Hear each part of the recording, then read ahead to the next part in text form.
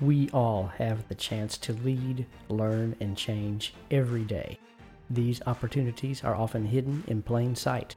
We simply need to look for the lessons, consider the possibilities, and take action. Lead, learn, change. In a moment. Picture yourself at a gathering, or perhaps you are attending a virtual gathering on a video call with 5, 10, 20, or even 100 others. Regardless, you are with other people. Everywhere you turn, there are lots of faces looking at you, or not. The initial silence is beginning to be punctuated by small talk, verbal icebreakers, and stereotypical opening lines are being exchanged, and maybe a few people are still on the edges, not yet fully immersed in conversation. This is not an unfamiliar scenario. I'm sure you have found yourself in this type of setting many times. Within minutes, you meet another person and the, "Hi, I'm so-and-so, nice to meet you," introduction is made. This is inevitably followed by, "What do you do?" and sometimes, "Where are you from?" is asked. How do you answer those questions? "Nice to meet you. I'm David, and I work with the Professional Association of Georgia Educators. What do you do?" I think it's time that these situations are viewed as the tremendous opportunities that they actually are, versus being relegated to a rote set of statements that are as benign and memorable as, "How are you?" and the "Fine, thanks" expected response. Where are you from? Would you be willing to say that you are from a place of many blessings? Or maybe a place of great contentment? Or opportunity? Or struggle? Or perhaps a spot low on many learning curves, but headed up? Or somewhere else? In what other ways could you answer this question?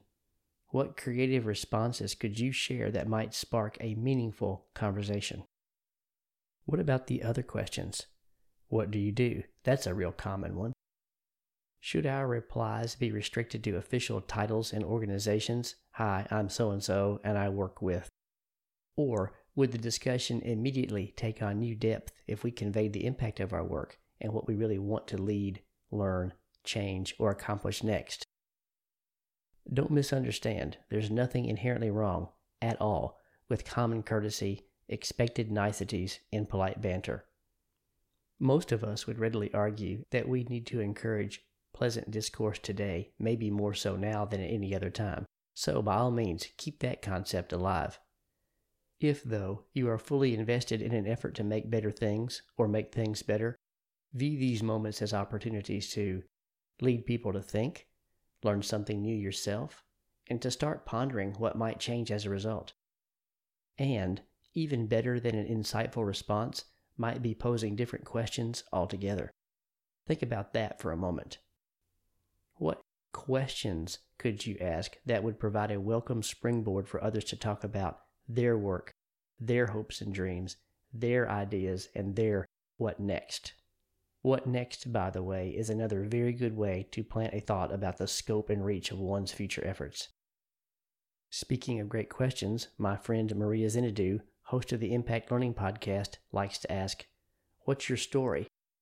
That's so simple and straightforward. It's answerable by anyone, and it opens doors to all sorts of conversation possibilities, and who knows what after that. Are you a teacher, a principal, or do you support colleagues or learners in some other way or in some other sector? What could you ask in order to learn more about those you seek to serve?